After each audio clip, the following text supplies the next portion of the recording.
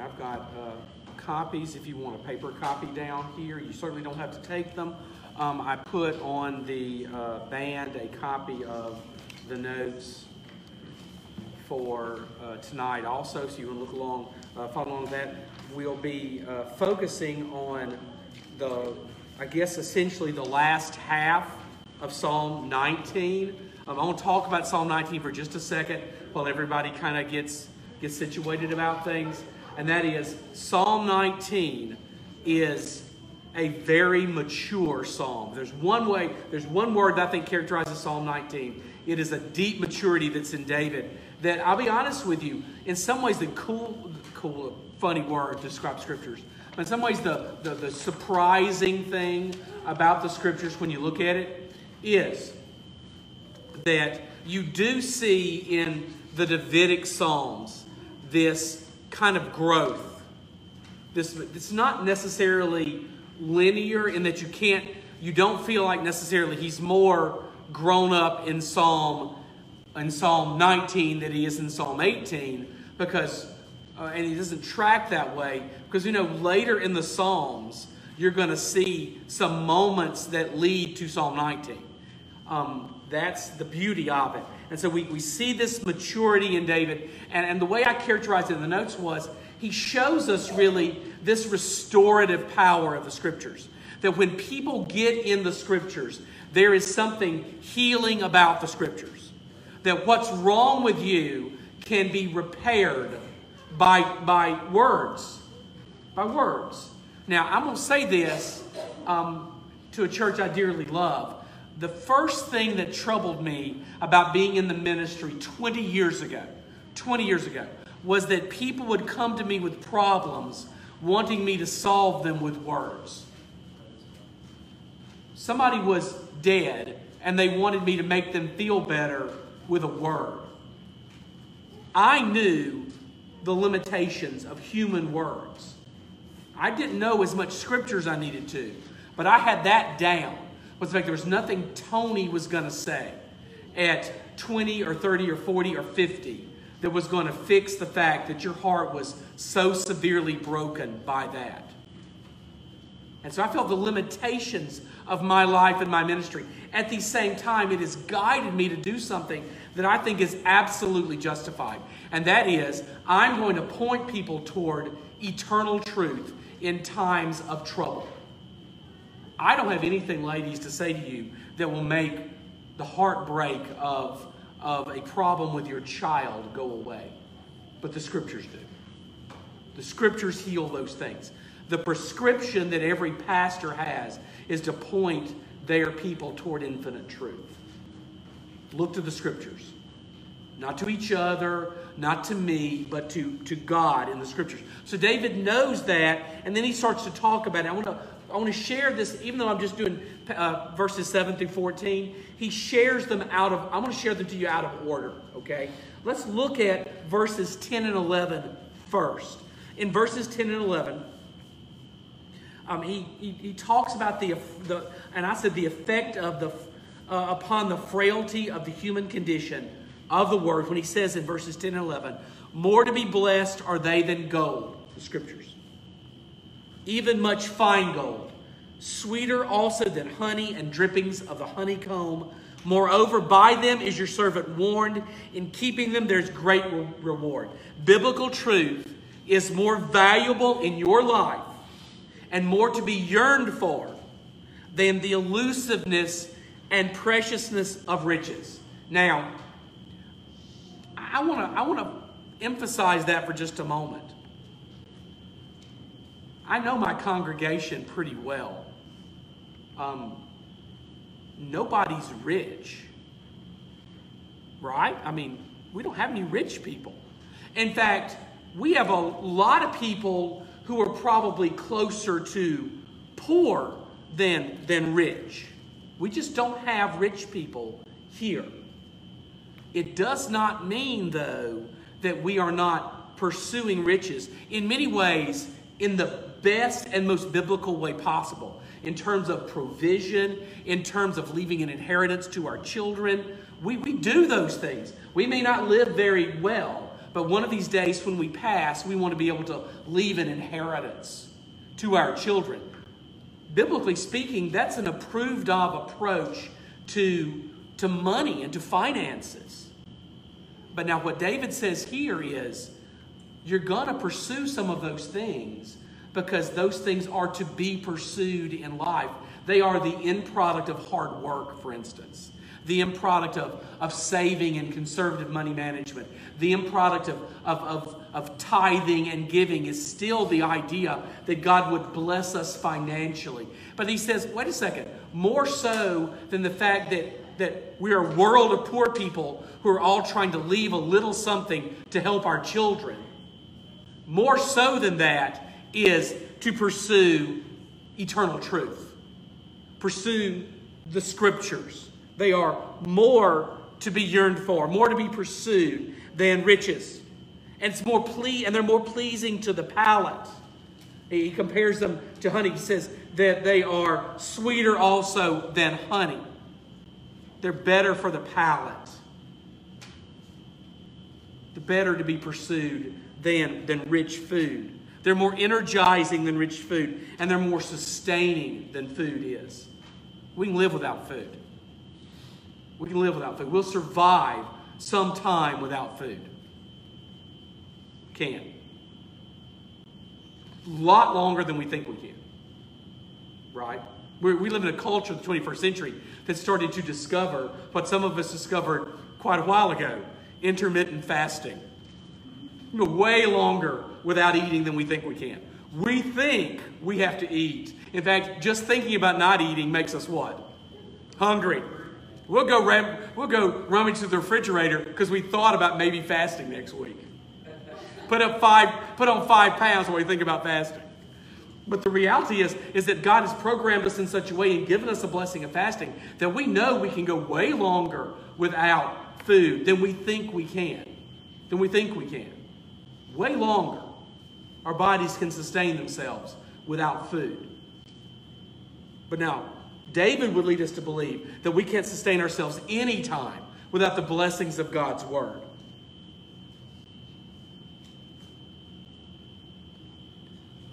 But now also, in verse 11, moreover, by them is your servant warned. Through the Scriptures, the servants of God receive holy warnings. We need the Scriptures not just because they enrich us as gold does, or they sustain us and energize us as food does. We need the Scriptures because the Scriptures do what? They give us warnings. We are people who are always dangerously close to the line.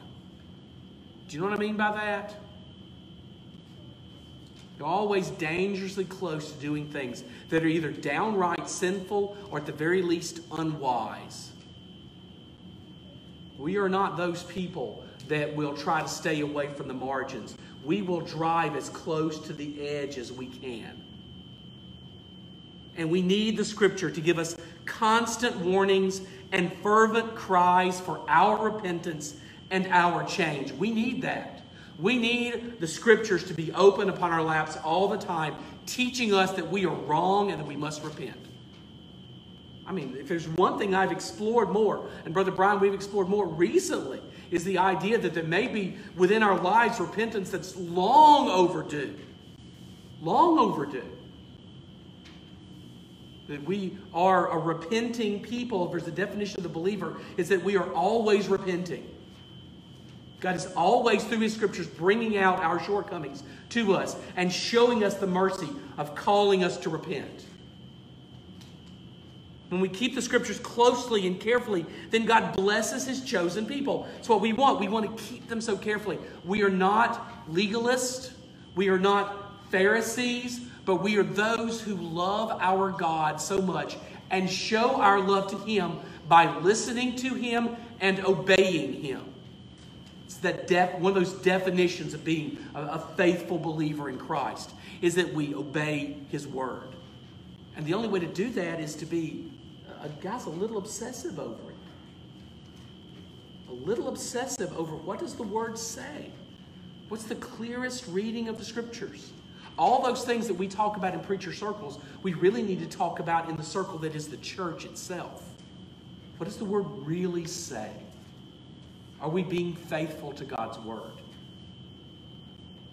Moses says in Deuteronomy 4:6, keep them and do them, speaking of the scriptures, for that will be your wisdom and your understanding in the sight of the peoples, who when they hear all these statutes will say, surely this great nation is a wise and understanding people. He speaks to the nation.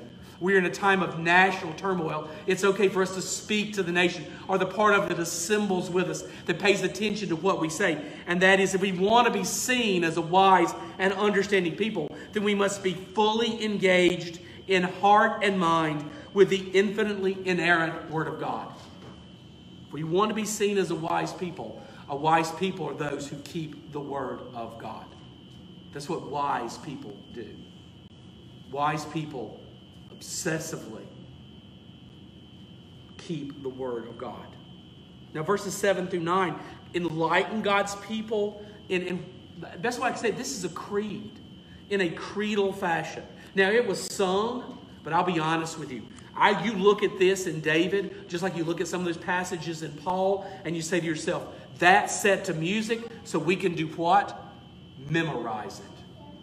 So you would walk around in the fields doing your morning work, humming to yourself these words. These words. It should not diminish their truth that they are catchy. It should not diminish their truth that they are sung.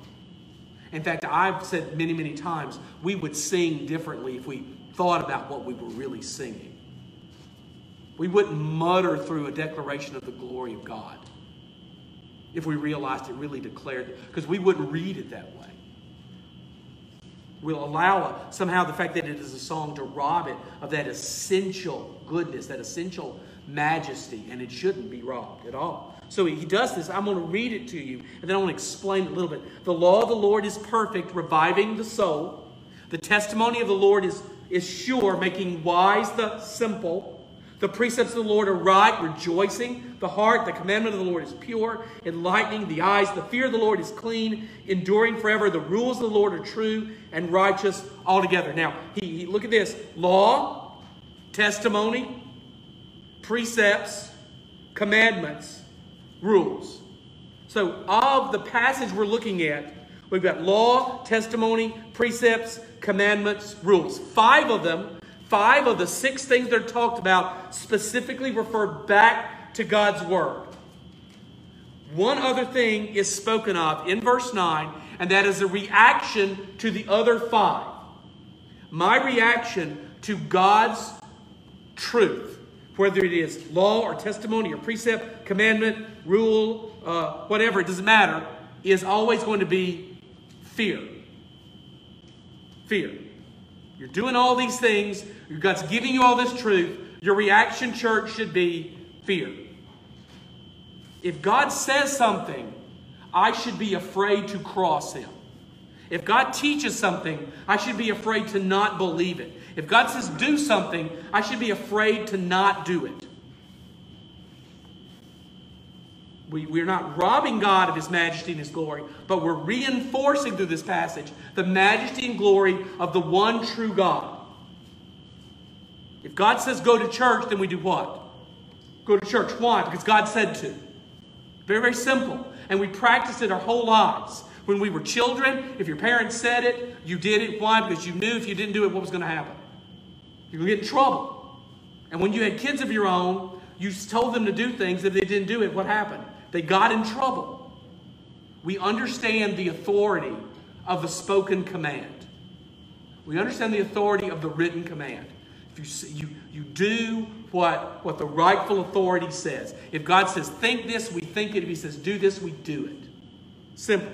Now let's explore it for just it's creedal. I said before. David tells us in verse 7 that God's law is perfect, without error, and accomplishing every task for which the Lord has envisioned it. It does exactly, precisely what God dispatched the law to do. It is perfect and will revive and restore the souls of men and women when we are weary and troubled. The idea that the law, the do's and don'ts of the Scripture, do this, don't do that.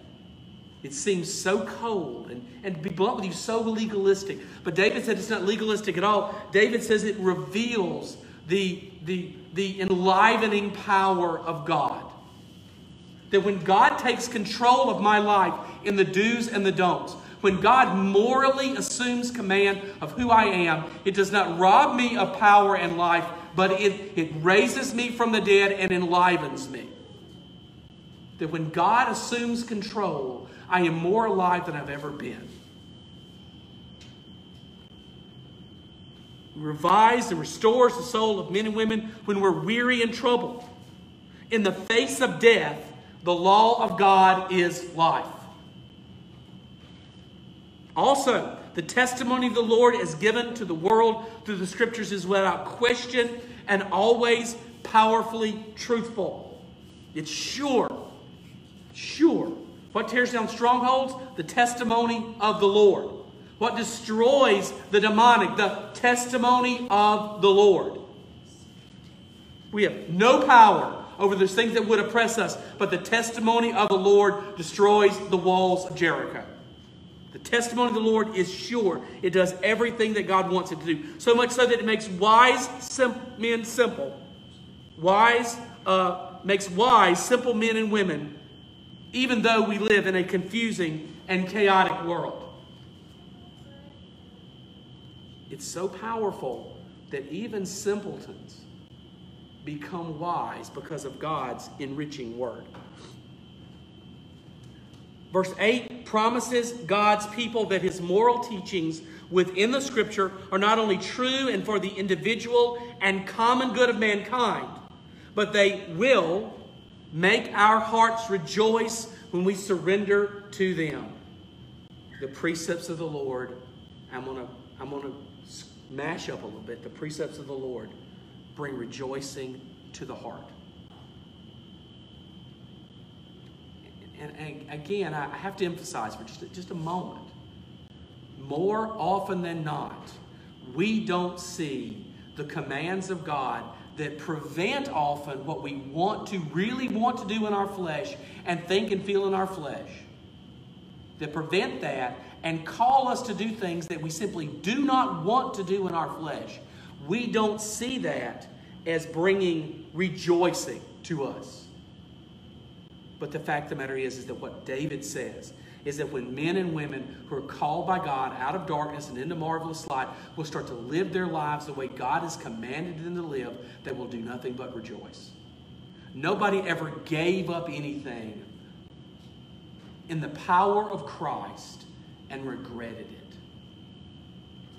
You're always better when we do things God's way. David emphasizes over and over again, true rejoicing is in surrendering our lives completely in every action and every thought to God. In every thought and every action.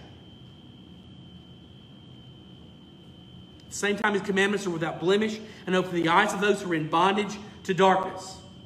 They open eyes. The commandments of the Lord is pure, enlightening eyes. Eyes that are darkened by sin and darkened by the devil, are enlightened, are given sight by the commandments of God.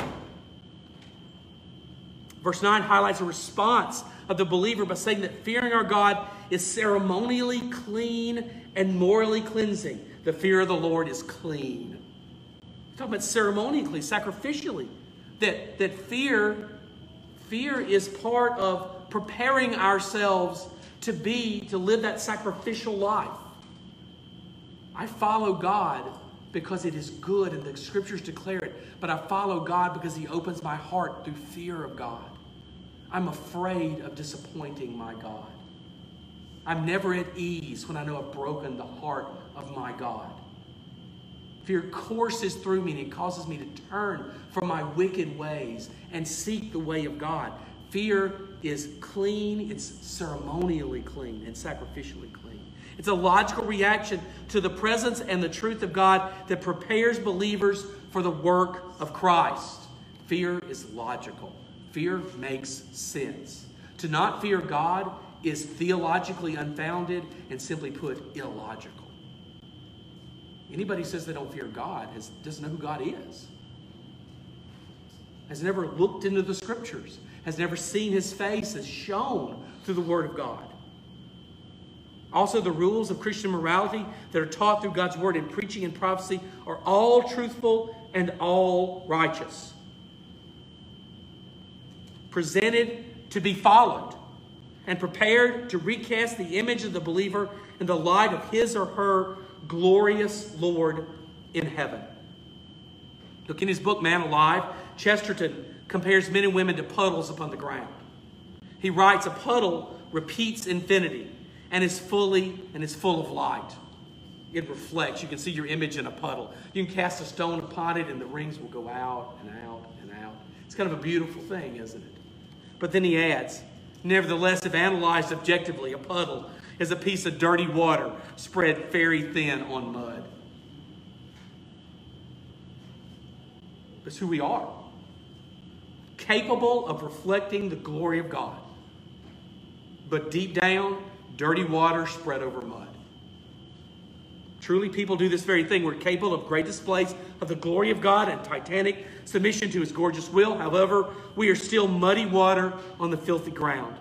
So much of the teaching of Scripture designed by our Father for the express purpose of maximizing the light of Christ, which is displayed via the lives of men and women. He is polishing us like not muddy puddles, but mirrors that can be honed to a deep and wonderful shine so that we can truly display the image of God to the world. He doesn't want to settle for puddles. He doesn't want dirty water on a muddy ground. What he wants is a looking glass that can really display to the world what God wants the world to see. So much of the Scriptures prepare us for that, reducing the impact of the lingering muck in our existence, minimizing the fact of the power of our flesh, the power of our traditional sinfulness, our traditional wickedness, our traditional bigotry. Washing that away. In our passage for consideration today, David is the herald of a new conformed Christian life motivated by the Scriptures. He is teaching something that will echo throughout the New Testament, that can be found throughout it. But David, the author, is not this great moralist. I think the title has been thrust upon a very unworthy life, to be blunt with you. But the flawed sinner who spends his life and reign dealing with the impact of an undesired suffering from his legendary failings.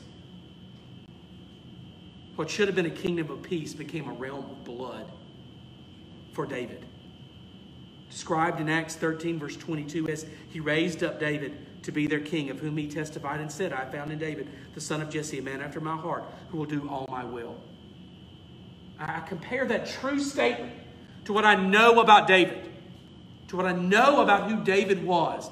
And I'm not deflated by that. I don't doubt because of that. Let me share. Though he's a great lover of God, David's moral life was a catastrophe. Adultery and murder. How do you characterize it in any way but that? The only way to go opposite of that is to say that apparently to God, adultery and murder don't matter. And we know the Scriptures forbid that interpretation. We know they do. But because David's moral life was a catastrophe, we can now take heart. We should take heart not in our sin, but in God's mercy toward the repentant sinner. That when sinners repent, God is merciful. Everything about David's life illustrates that one point of the saving faith in Christ Jesus our Lord, is that when sinners repent, God has mercy. John says in John 1:9, if we confess our sins, he's faithful and just to forgive us our sins and to cleanse us from all unrighteousness. God's response to our sin when confessed is forgive it. Work on our lives to cleanse them. The action of God. God does for us things we cannot do for ourselves in response to biblical repentance. Understand, though, that repentance is an act of completion, so to speak. Not just one which we vow to do. It's not just It's not the same as saying, well, I repent of this. It's not the same, but should be evident in our ongoing actions. Christ diffuses that idea that somebody can say, well, I repent, and it's over, when he says in Matthew chapter 3, verse 8, bear fruit in keeping with repentance. So for Christ, real repentance, biblical repentance, has fruit, has, another word, evidence. We know someone repented because we see the evidence of repentance. Now, God knows whether the repentance is true or not. He doesn't need evidence to judge our hearts. He clearly knows the heart of every human.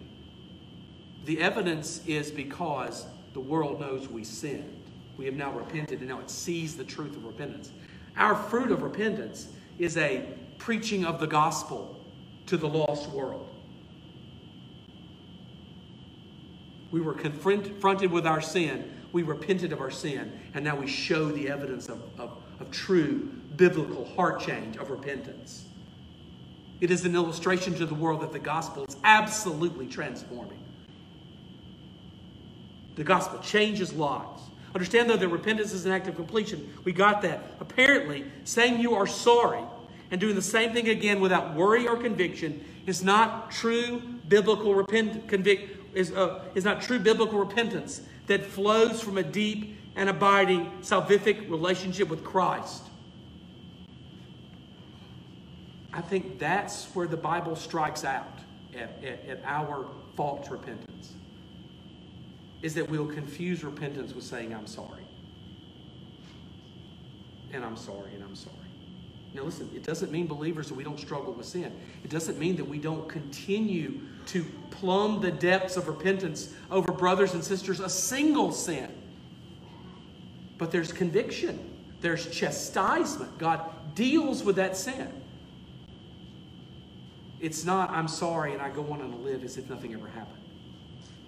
It's not that at all. That's what we tried when we were kids, and our parents would accept that.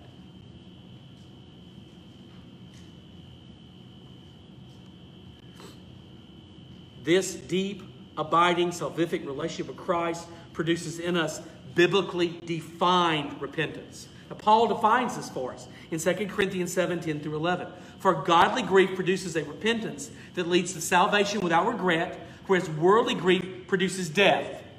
For we see what earnestness this godly grief has produced in you, but also what eagerness to clear yourself, what indignation, what fear, what longing, what zeal, what punishment. At every point you have proved yourselves innocent in this matter. I want to walk you through it very quickly. The repentance that Paul describes is characterized by godly grief over sin that leads to true repentance and salvation and leaves no regret. When we have truly repented and truly been born again, then we owe nothing else for sin. It is not faith in Christ Jesus plus restoration that saves. Once we are born again, then we are born again. The sin debt that we owed has been forever canceled. Christ now is our intermediary of a new covenant in which he defends us. All those things are absolute true. There are no regrets. There's nothing left over. Now, the worldly kind of repentance, essentially being sorry, leads only to death. There's so many people in this world that are never truly going to, therefore, they're never going to repent of their sins. Therefore, they have never believed in Christ. And they're going to say they're sorry until sorries won't help them anymore. The real kind of grief which leads to repentance also changes our attitudes and behaviors, producing in believers honesty. Earnestness. Honesty. We are very honest about who we are. Truly repentant people have come to grips, for lack of a better term, with the fact that they have sinned grievously. They may not want to confess it, but they will be honest about their shortcomings. Honesty. A rush to change and mend our habits, to be different and to prove that we're different. Anger. Anger. Repentance produces in us real anger at ourselves and our sin. Not angry because we got caught, or angry because somebody got mad, or angry because somebody got their feelings hurt about it. We're angry at us. We're fed up with ourselves when we're truly repentant.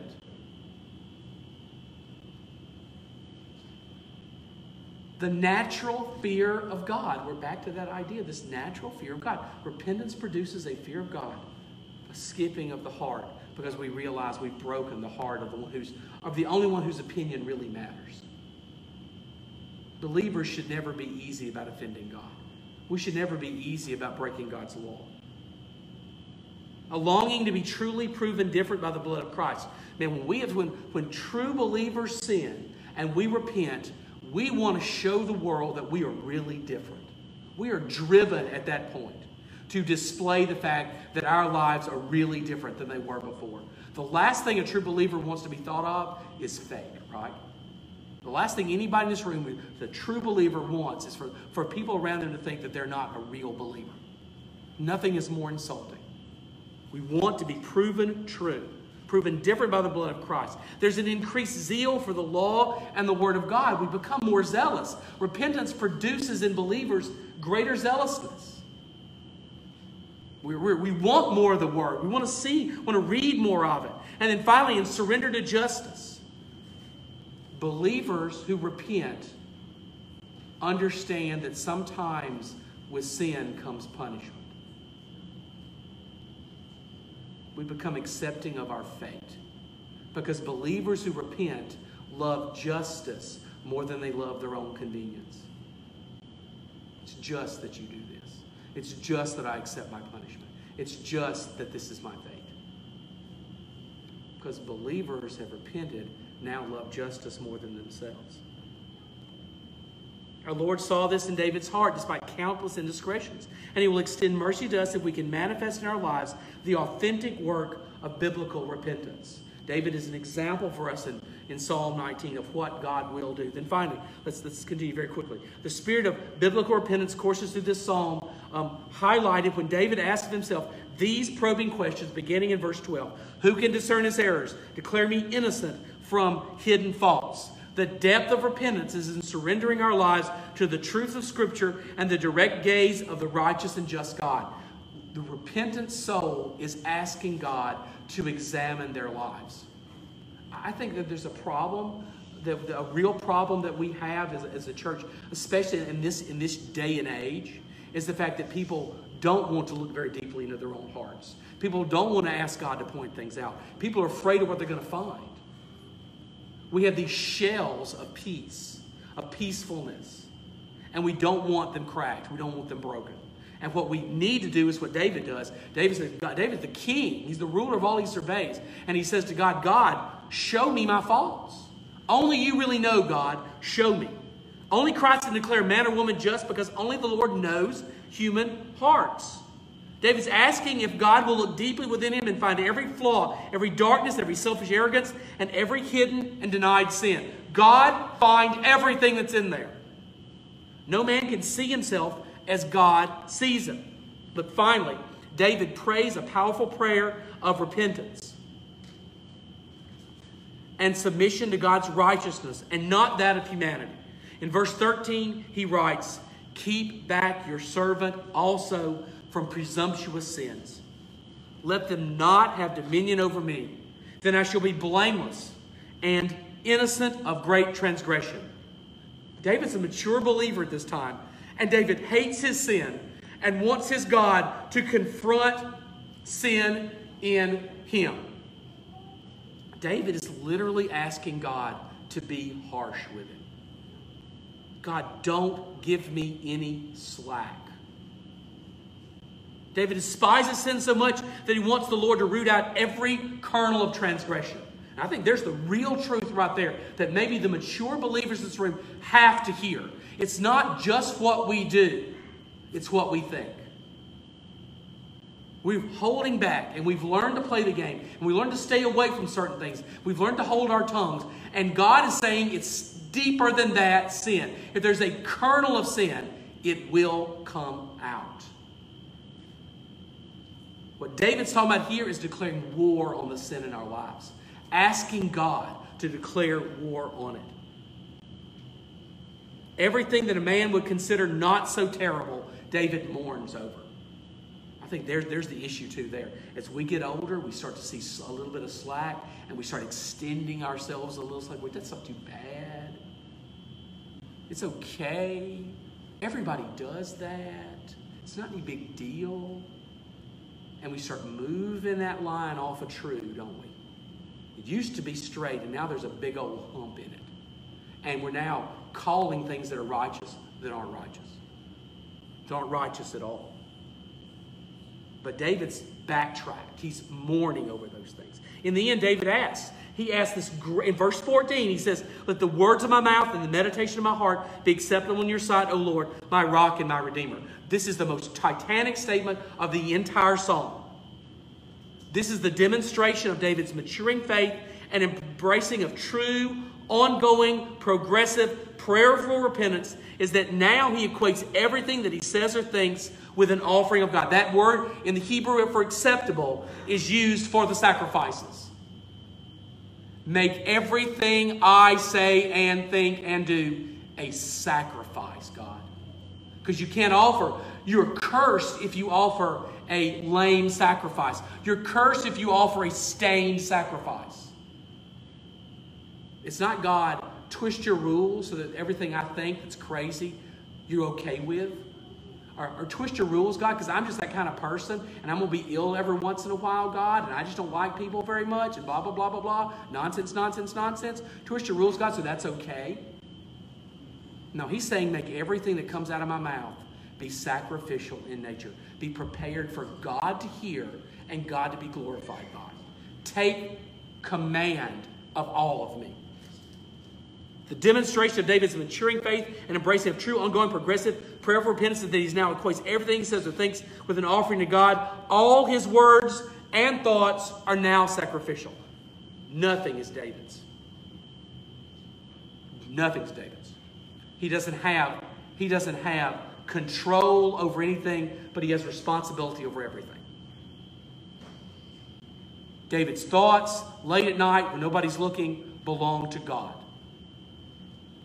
David's thoughts, when he's insulted to his face, belong to God. Nothing is his. Everything that David declares now is to bring honor and glory to God alone. That's the nature of a life that's lived dedicated to the holiness of God. Let's pray.